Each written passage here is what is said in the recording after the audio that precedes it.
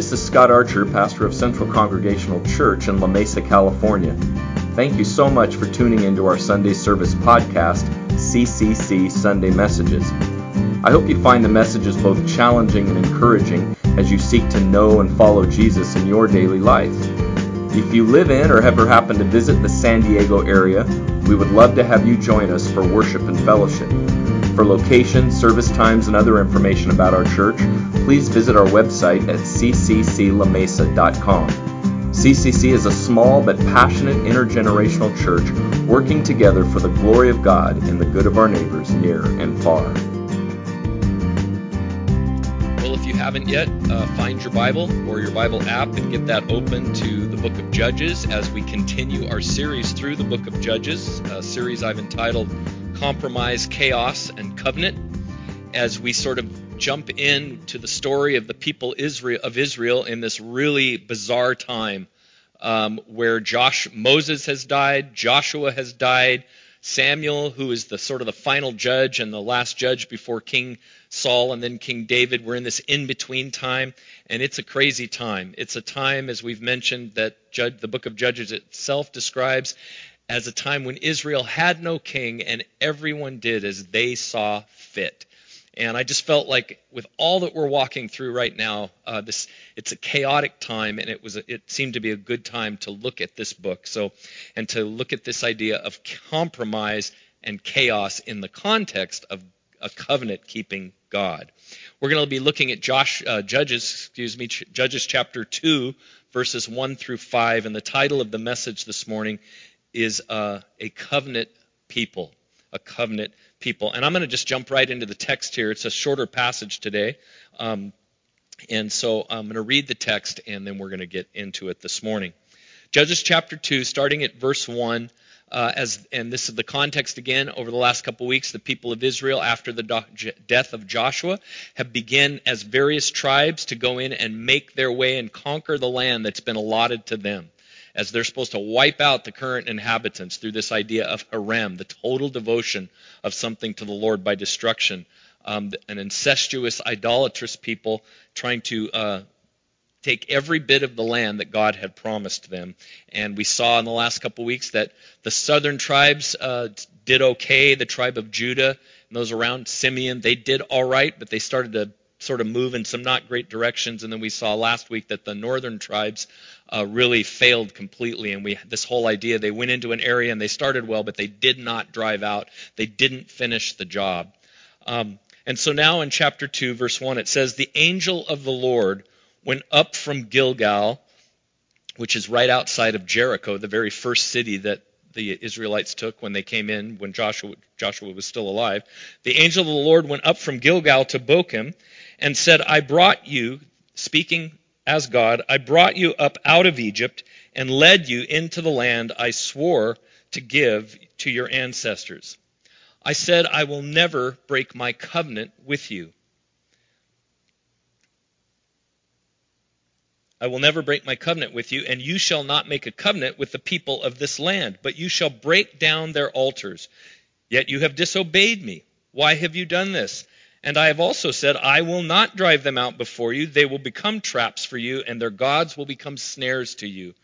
When the angel of the Lord had spoken these things to all the Israelites, the people wept aloud, and they called that place Bochim, and there they offered sacrifices to the Lord. Let me just make some initial comments. First of all, it says it refers to this messenger as the angel of the Lord. A better translation would really be the messenger of the Lord. When we think of the word angel, we think of a being with wings and somebody that flies around. But the idea of the angel of the Lord is really more of a personification of the very presence of God. It's a messenger of God that represents God. This isn't a human prophet, but it's not necessarily an angelic being like Michael the archangel or Gabriel. And the important part of this is that it says it's the angel of the Lord that went up from Gilgal. We've talked about in the past that God said he would go with the people, that his presence would guide them, and he would drive out the nations before them if they would be faithful to him and listen to him. So the angel of the Lord represents the very presence of God with the people of Israel, and he begins to speak to them and to tell them who he is and what he's done for them, and ask them why they haven't been faithful. And then at the end, it says the place where they were at, they named it Bokim, and which means the weepers, or the place of weeping, because they were cut to the heart by what the angel said. They knew they hadn't done the job that God had called them to do, and now they found themselves in the situation they were in, and it says that they began to weep and they offered sacrifices to the Lord there, which is all well and good. When we're cut to the heart, when God convicts us of things, weeping, repentance, sacrifice is all a good thing. But we're going to find out that it was really a very thin repentance. It didn't go much past the surface. It wasn't much more than tears, because the whole rest of the book of Judges is about almost completely about their continued failures, and we'll talk about that more in a moment. But the title of the message from this passage is A Covenant People, and if I wanted to make it longer, A Covenant People in relation to a covenant-keeping God. And this idea of a covenant is similar but different from the idea of a contract. And we live in a world full of contracts. And because we live in a world full of contracts, we live in a world full of lawyers and attorneys. Can I get an amen? And we have contracts for everything. Contract is a legal agreement, usually signed by two parties. We have it's a written agreement, or sometimes it's a spoken agreement. But we have contracts concerning employment, things we buy and sell, the places where we live. We have contracts for insurance, for all sorts of things. And a contract is between two parties, or sometimes more than two parties, and it is usually somewhat temporary. Could be longer or shorter, but it's somewhat temporary. And it's entered into on a legal arrangement, and it's signed with a pen. And there doesn't have to be any relationship between the people in the contract other than the issue of the contract. In other words, we enter into contracts with total strangers all the time. Rhonda and I just recently refinanced our home, and I did the whole thing online, and I never saw the people that technically own my home, because they have the loan. I never saw them. I never spoke to them in person. I just spoke to people on the phone, and yet I entered into a contract. And lawyers, as I talked about, no offense to my good friend Eric that's an attorney, and those of you that might be, but they love contracts because they get the opportunity often to go over contracts and then to hold people accountable, and often make a lot of money by forcing people to abide by the agreements of their contracts, or finding ways to penalize them for not abiding by them. But a covenant, this idea of covenant, where God says, the angel of the Lord says in this passage, that he will never break his covenant with his people. A covenant is different. A covenant is an agreement that is more personal, and it's relational in nature. And it's not usually sealed with a pen, but it's by the signing with a pen, but it's sealed by a personal pledge. The most obvious form that we see is in a marriage. Now, obviously, people with a lot of means, unfortunately, a marriage oftentimes is nothing more than a contract. They sign prenuptial agreements, sort of planning ahead. In case this doesn't go the way we planned, I want to know what's mine and what's yours before we even get started. But that's not what a covenant is. A covenant is an agreement that is reached by two parties, and it's about the complete giving of ourselves to each other for a common cause. And it's a pledge of our very self in the situation. And so we need to recognize, as we go through the Old Testament, as we read the story of Israel, and in the book of Judges, everything we're reading is in the context of covenant. That we are a covenant, and it flows into today. That we, as the people of God today, are a covenant people. That we are bound to God by covenant agreements where he has given us himself and called us to himself.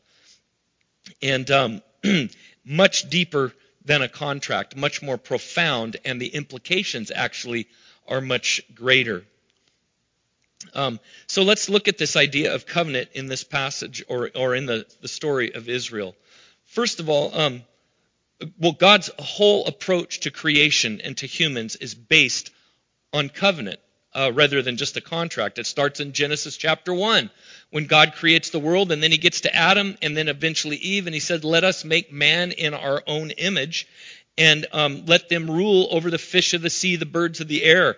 And we see that God, through creation, has given us everything in creation for our enjoyment, for our cultivation, for our stewardship, to sort of push his rule and reign and his good grace out into creation, with the invitation and the expectation that we would trust him and submit to his loving authority, to stay in relationship with him, recognizing that he's the one that created us, he's the one that's given us everything. And so as we make our way in the world, we do so in an awareness of his grace and his goodness, and we trust him and we worship him and we seek him. That's the original covenant in Genesis. And then we jump to Genesis chapter 12 after things have gone horribly wrong, and man, starting with Adam and Eve and everybody else, has basically broken covenant with God. God didn't just wash his hands and say, well, forget it. I'm going to do something else, go start another planet or something. But eventually he finds a man named Abram, who eventually he changes his name to Abraham. And in Genesis 12, 1 and 2, we see God's covenant reaffirmed, where he says to Abram, tells him to leave his home, his people, his father, and go to the land I will show you, the land that the people of Israel are now trying to take in the book of Judges. And he said, through you, I'm going to build an entire nation. And through that nation, it's going to be a nation holy to me, that's based on worship of me. I'm going to give myself to you. I'm going to teach you, and I'm going to build you so that that nation, built through Abraham's seed, would be a witness to the whole rest of the world, to the goodness and the grace of God. He said, basically said, through you, I'm going to bless the whole world. And that was all based on building this people and eventually getting them to this promised land, this specific piece of geography that today we call Israel, which is actually just a small part of it, to say that on this land, the true God, the only God, is going to be worshipped, and life is going to run the way he originally intended it, and that is going to be a witness and a blessing to the whole world. But as we see when we read the Old Testament, as we can see as we read the book of Judges, we just didn't have it in us. They didn't have it in them, and we wouldn't have had it in us to, on our own, to be the people that God has called us. And so that even though we are a covenant people, and that God is a covenant-keeping God, and he will never break his covenant, we have not been able to keep our side of the deal. And we deserve for him just to say, forget it, that's it, you've been unfaithful, and move on. But that's not what he does. If you are taking notes, here's the central thought this morning.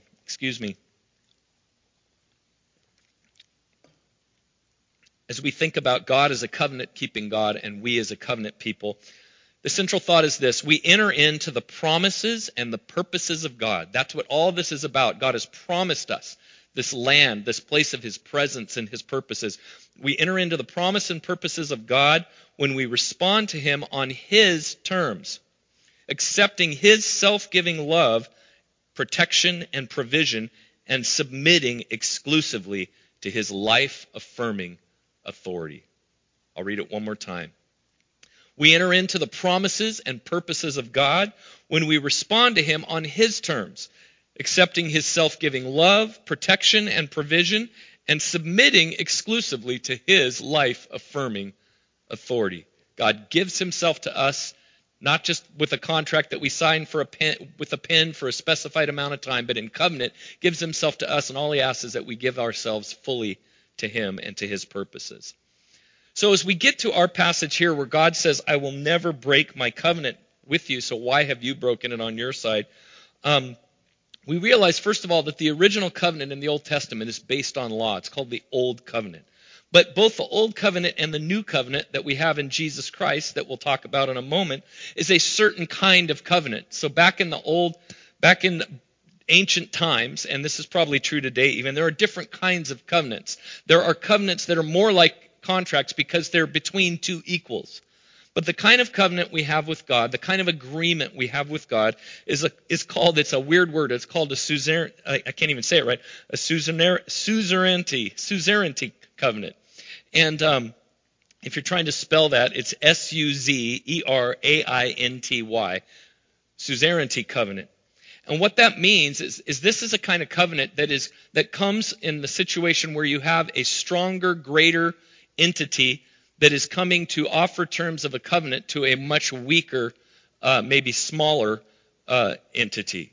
And so in this case, God is creator God. He's the sovereign ruler of the entire universe. But he comes to us through creation and through Abraham and through Jesus, and he says, I love you, and I want to give everything to you, all that I have. I want it to be yours. I want you to partner with me in working out my good purposes in this world. And all I ask in return is that you trust me and you worship me alone. But the important part to see here at first is that we come to God in this kind of suzerainty covenant. We come to God solely on on his terms. And this is really important. Maybe you're watching this video this morning and you're maybe sort of seeking and you're not sure if there is a God, if he's a good God. What about this whole Jesus thing?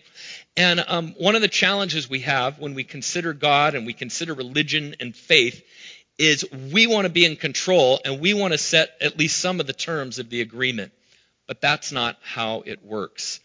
It's almost like we want to read what God says and we want to think about it and we want to come up with a contract and we want to say, God, why don't you go have your lawyers look at this and I'll have my lawyers look at this. We'll make some adjustments and then we'll both sign it and see how that goes. But that's not how it works. God is the completely, eternally greater person and being in this situation. God sets the terms of the covenant, of the agreement, and we simply have the opportunity to say, yes, I want to enter into that, or no, I'm going to go it on my own. But we don't get to change the terms. Listen to Exodus 20, verse 1 and 3, where God says through Moses, and speaking to the people of Israel well before they get to the promised land, but talking about when they do, I am the Lord your God. I'm the one, as he says in this, reminds him in chapter 2 in Judges, I'm the one who brought you out of Egypt and out of the land of slavery. You shall have no other gods before me. God reminds him that he's kept the covenant. They were slaves in Egypt, and he went and got them. They would have never got themselves out on their own. He got them out. He brought them from there. He brought them through the desert. He provided for them. He cared for them. And he said, in light of that, in light of the fact that I've given you everything, you shall have no other gods before me. That's the kind of covenant we're in. God is the total provider. He's giving everything to us, and all he asks is that we trust him and worship him alone, and we don't make allowances for other, quote, gods and add our own sort of agreements or addendums to the contract as if it were a contract that we had a say in. In Deuteronomy chapter 7, verses 5 through 6, a similar situation. As they get into the land, he says, this is what you're to do to the inhabitants or to the situation there. Break down their altars, smash their sacred stones, cut down their Asherah poles, and burn their idols in the fire. For you are a people holy to the Lord your God. You are a covenant people. I have bought you. I have made you. I have called you into being. I'm adding some of that. For you are a people holy to the Lord your God. The Lord your God has chosen you. He has chosen you, and he's chosen you and me out of all the people on the face of the earth to be his people. And listen to this phrase, and this comes over and over in the Old Testament. To be his people, to be his treasured possession. We are God's treasured possession now through Jesus Christ. The people of Israel were God's treasured possession by his choice. And he says, I love you. I want to do wonderful things for you. I have saved you. I will continue to guide for you and provide for you and give you everything I said. I will completely keep all my side of the covenant. Just look to me, to worship me only. Trust me. Seek me in your time of need. But we don't get to adjust any of that. We don't get to say, well, that's great, God, but I've been eyeing some of the stuff here in Canaan, and I sort of like some of the temples and some of their gods and the way they do things, and I think we can work this out with them. And he says, no, that's not the way this works. So there's a suzerainty covenant of a greater entity, greater being that sets the terms for the lesser, and that's what we're in. But different than covenants made that way in ancient times, The heart of God's covenant is defined by this Hebrew word some of you have heard before, chesed. Chesed is simply loving kindness, or defines it as a covenant of love. This isn't a covenant where God is trying to extract something from us. The covenants that many of the pagan nations entered into with their so-called gods were covenants of appeasement. They were basically, hey, just don't harm us. Could you give us some rain when we need it? And we'll even give you some of our children if that's what it takes. And there was this idea that the gods were sort of hungry for affection, and they were hungry for whatever, and they had to be appeased in that way. But the idea of a chesed covenant, a covenant of love, is that God has given himself to us solely for our good, and so that we can work out his good purposes into the world. Back to Exodus and Deuteronomy once again, Exodus 19, verses 5 through 6. God says to the Israelites plainly, "Now if you obey me fully and keep my covenant, then out of all the nations you will be my treasured possession." You'll be like a diamond that reflects my grace and glory out to everybody else and go, look at how beautiful that is. You will, of all the nations, you will be my treasured possession. Although the whole earth is mine, you will be for me a kingdom of priests and a holy nation. Peter says that about the church of Jesus Christ. Later on in the New Testament, he says, we now, through Jesus Christ, are a kingdom of priests and kings, a holy nation to reflect the grace and the goodness of God to the whole world. He says, these are the words, speaking to Moses, that you are to speak to the Israelites. To Deuteronomy chapter 7 again, starting at verse 7 this time. Speaking to the Israelites, he says, the Lord did not set his affection on you and choose you because you were more numerous than other peoples, for you were the fewest. They're just a tiny little nation compared to the other nations of the area. But it was because the Lord loved you and kept the oath he swore to your ancestors, Abraham, Isaac, and Jacob, that he brought you out with a mighty hand and redeemed you from the land of slavery, from the power of Pharaoh, the king of Egypt. Know, therefore, that the Lord your God is God. Basically, there is no other God. He is the faithful God, keeping his covenant of love to thousands of generations of those who love him and keep his commandments. So the covenant we have with God is a suzerainty covenant with a greater to a lesser, and we don't get to set the terms. God sets the terms of it. But it's also a covenant of chesed. It's based on God's loving kindness, where he wants to just give us himself completely and give us everything for our good so we can carry that good out into the world and reflect it to the nations of the world and to our current neighbors. But there's a problem. And you know the problem, and I know the problem, and we read about it over and over. We will read about it over and over again in the book of Judges. Just like the people in chapter 1 and 2 of Judges did not follow through on their end. They did not trust God completely. As we said last week, they gave up too soon, and they settled for too little. They compromised very quickly. You and I have done the same thing. And this isn't a surprise to God. God wasn't surprised saying, well, I really thought you could do it. No, all along, he knew that so much of the Old Testament, the Israel in the law, it's all about helping us see that in ourselves we can't be the covenant people that God has called us to be. Only through Jesus Christ, only through his saving work and the gift of his Holy Spirit can we do that. And we find out when we move from the Old Covenant to the New Covenant that we go from a covenant that's based on law. You do all these things, the 10 Commandments and others. You keep them to the nth degree to a covenant that's based on grace and is founded on the righteousness of Christ and his Holy Spirit in our lives. What we discover is that through Christ, God does for us what we could not do for ourselves. This passage in Judges chapter 2, when God says, hey, I've kept my end of the agreement, why haven't you? And so now I'm not going to drive the nations out before you. I'm going to use them basically to test you. They're going to be thorns in your side, a trap for you and a snare to you. It says they wept aloud, and the people wept aloud. They called the place Bochim, and they offered sacrifices. Basically, they were saying, oh, you're right. We'll do better. We'll really do better. We'll do it. We want to be faithful, and I believe they did. I believe at that moment they were cut to the heart, and their sacrifices, their tears were genuine. But they weren't enough. because in themselves they just didn't have what it took. There was still too much of the fallen man, the original Adam, within them. And it is only when Jesus came, the one that was truly and finally the faithful Jew, the one who walked in perfect covenant relationship with his Father, and from that place offered himself as a sacrifice for our sin. That is the only way that we have become a covenant people, is by aligning ourselves with him.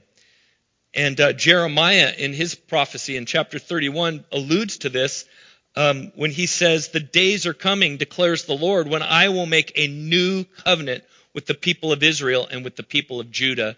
And then that's representative of us today. And he says, "I will no longer will a man teach a man, but I'm going to write my laws and my things right on their heart." And that's a sort of a foreshadowing of the gift of his Holy Spirit.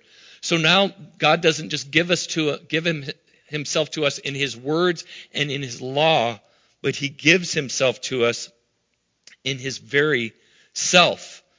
And it goes even deeper, and we know this. In Matthew chapter 26, verse 27 and 28, at the Last Supper Jesus has before he's crucified, Jesus takes the familiar cup of the Passover meal that all the Jews knew what it represented in that setting. And he took the cup and he said, after he'd given thanks, he gave it to them, saying, "Drink from it, all of you. This cup that you know about, this wine, is my blood of the covenant," or the new covenant, "which is poured out for many for the forgiveness of sins." Now I want you to think about this for a minute. We talked at the beginning about contracts, where you have two possibly equal parties. Maybe one's got more money than the other, but they're coming to the contract as equals, and they go over the details. Lawyers look at it and they sign it.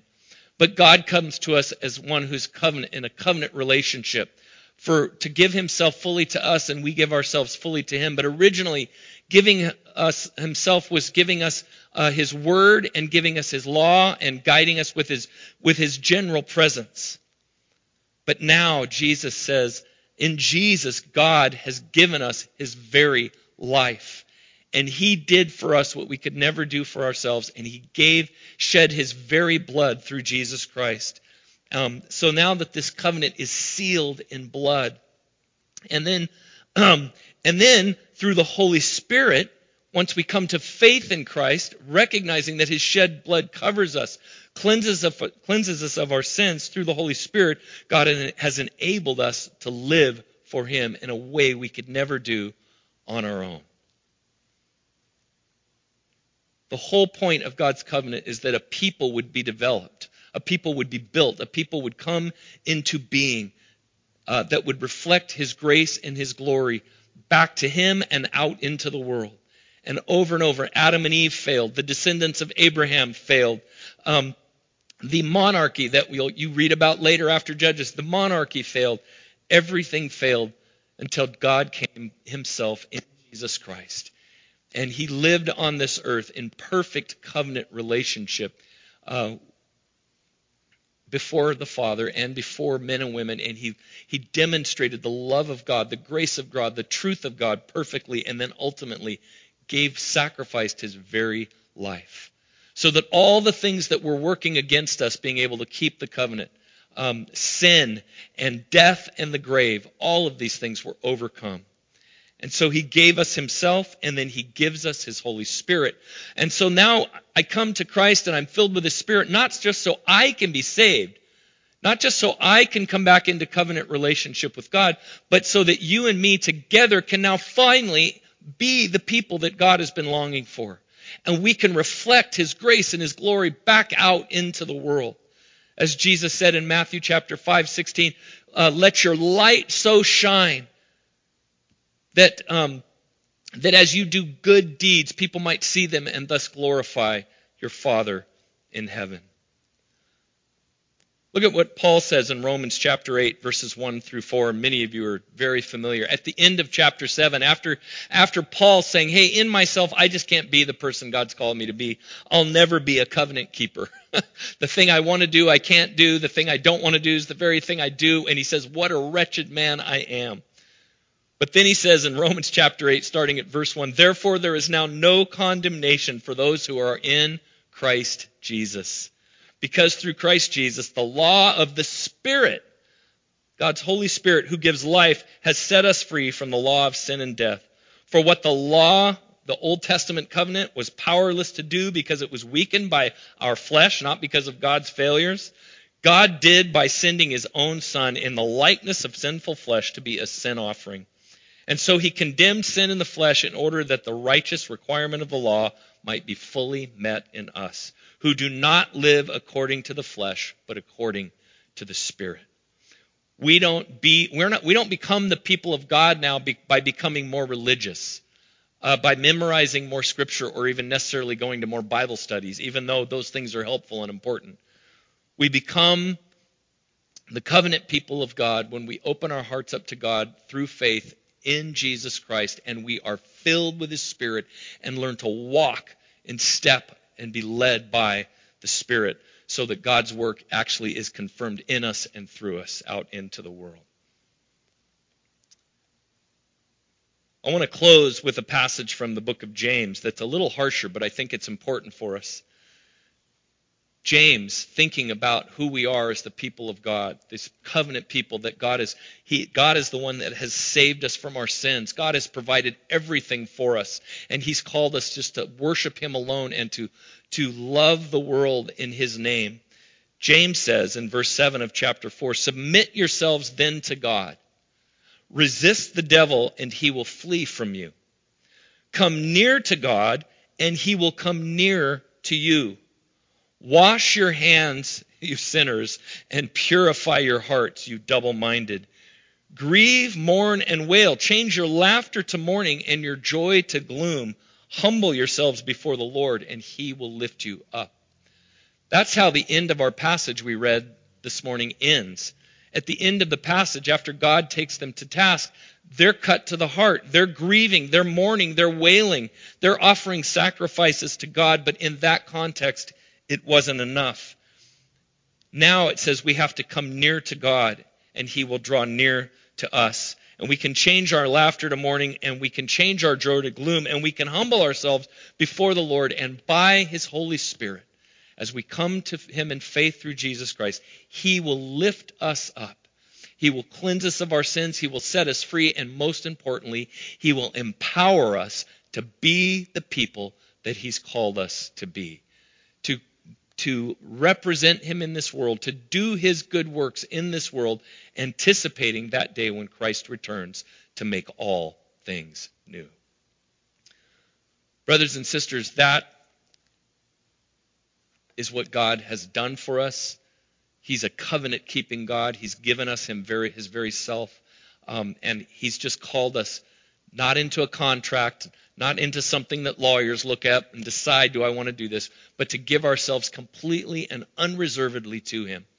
And when we do that, we receive all of his benefits, and we have the ability to accomplish all that he's called us to.